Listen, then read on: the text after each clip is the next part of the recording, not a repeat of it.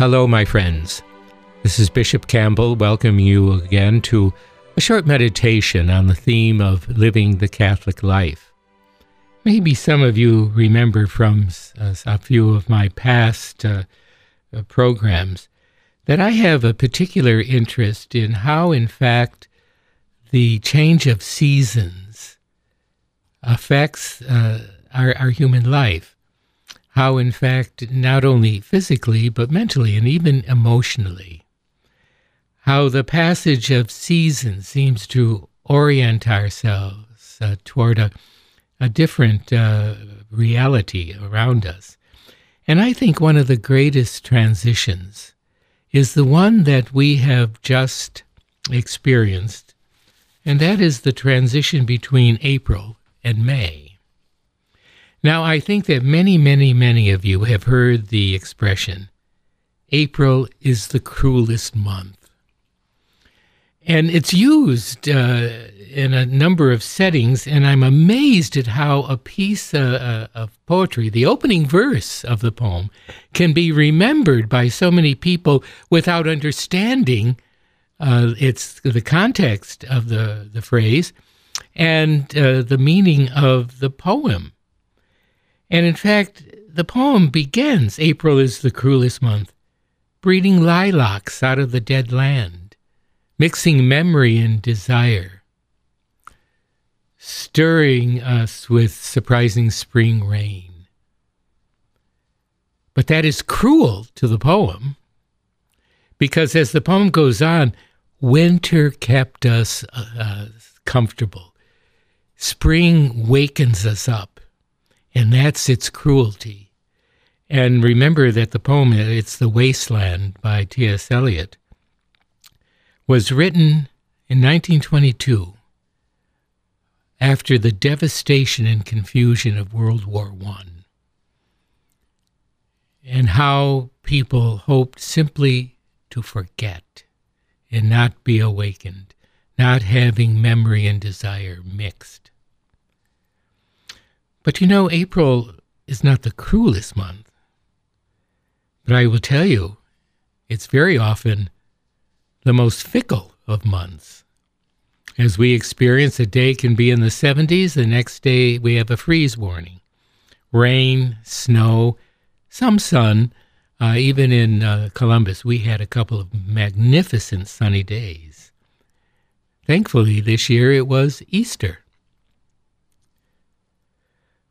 But there was another poet who wrote about spring, a poet whose name you may know, Gerard Manley Hopkins.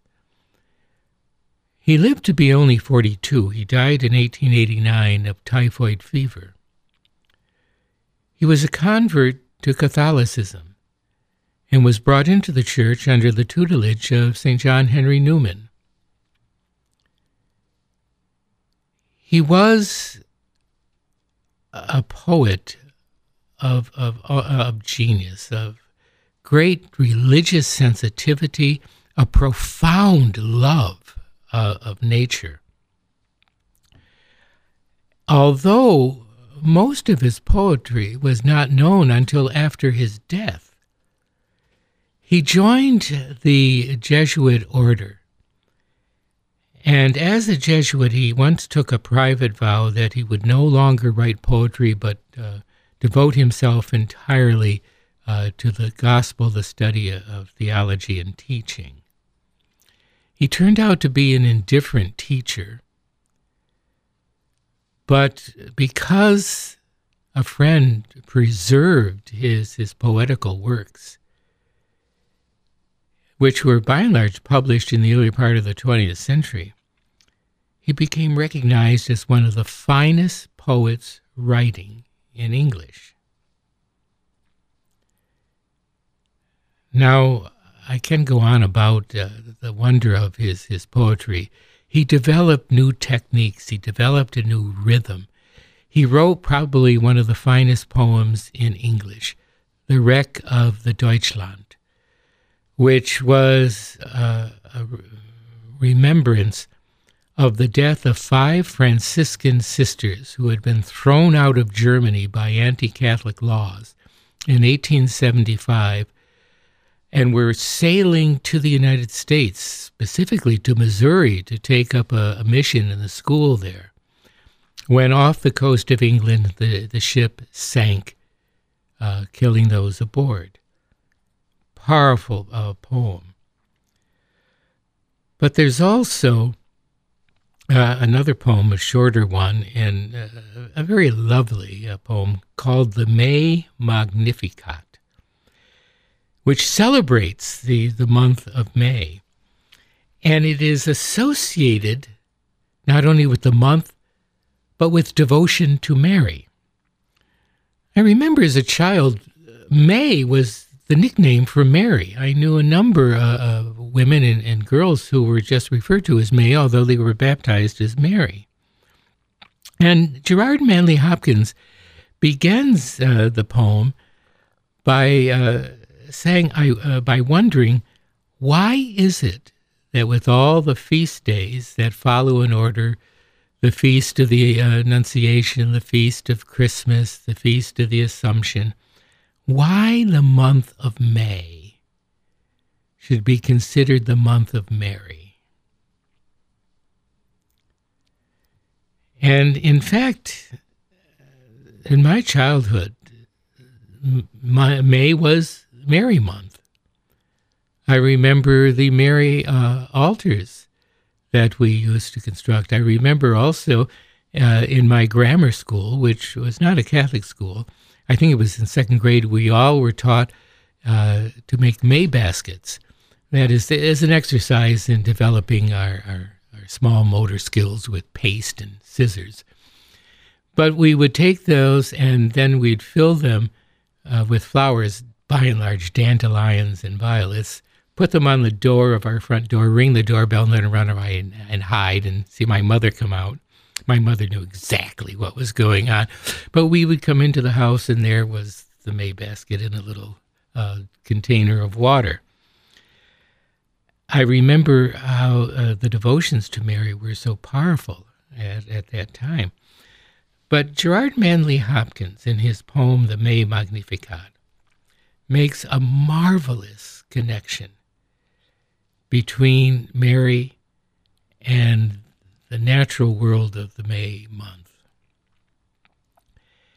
And he says that as May develops, there's a recognition that creation, the creation, natural creation around us, in its own way, is magnifying the power of God, just as Mary magnified the power of God in her own life, in her ascent to become the mother of the Savior.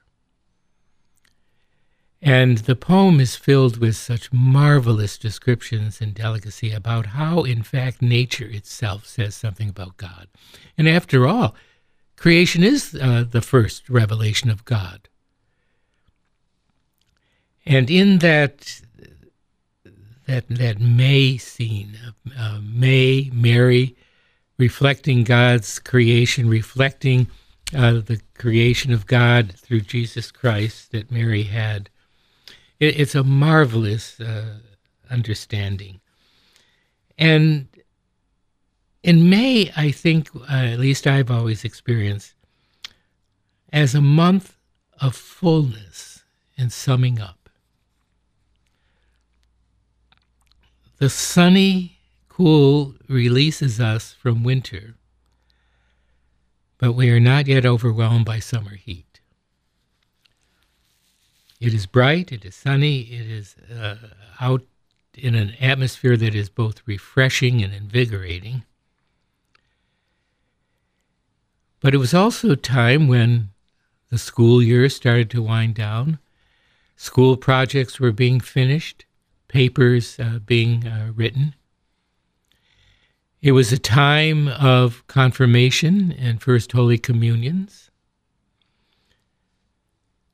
And in fact, in May, we realize that all of the mysteries of salvation have already been celebrated by the church. And there's that fullness of Advent, Christmas, Lent, Easter, Good Friday, Pentecost. There's a fullness. And it means, of course, that we now have to draw that fullness into ourselves as we draw the fullness of nature around us into ourselves in May. All of my ordinations occurred in May. I was ordained a deacon on May 25th, a priest on May 31st, and a bishop on May 14th. The month of May is especially important to me, I think, for that. But it was that sense of enjoying the richness of the fullness of Jesus' revelation and the power of his ministry, of drawing it into your life, as well as the richness of summer come back alive. Undoing that understanding in The Wasteland of T.S. Eliot that April is the cruelest month because it wakes us up. No, it may be fickle, but it has a bracing endeavor to call us forth to the life that God has given us. In fact, now on May 31st, we will celebrate the ordination and an installation of a new bishop here in Columbus. I'll always remember his installation date because it's the same day as my ordination as a priest. And that's also the feast of the Visitation of Mary, and which allowed me to become closer to St. Francis de Sales, who founded with Jane de Chantal the Visitation Sisters, with whom I was closely associated back in Minnesota. How it all comes together, as Gerard Manley Hopkins said, the richness of nature magnifying God, Mary magnifying God, our life finding a freshness and a newness. And now, of course, the month of May is a wonderful time to enjoy newness of both natural and supernatural life. The task of incorporating these mysteries into our everyday life, and to turn our eyes and our voices toward Mary as the exemplar of discipleship. Praise her for that example and ask her intercession.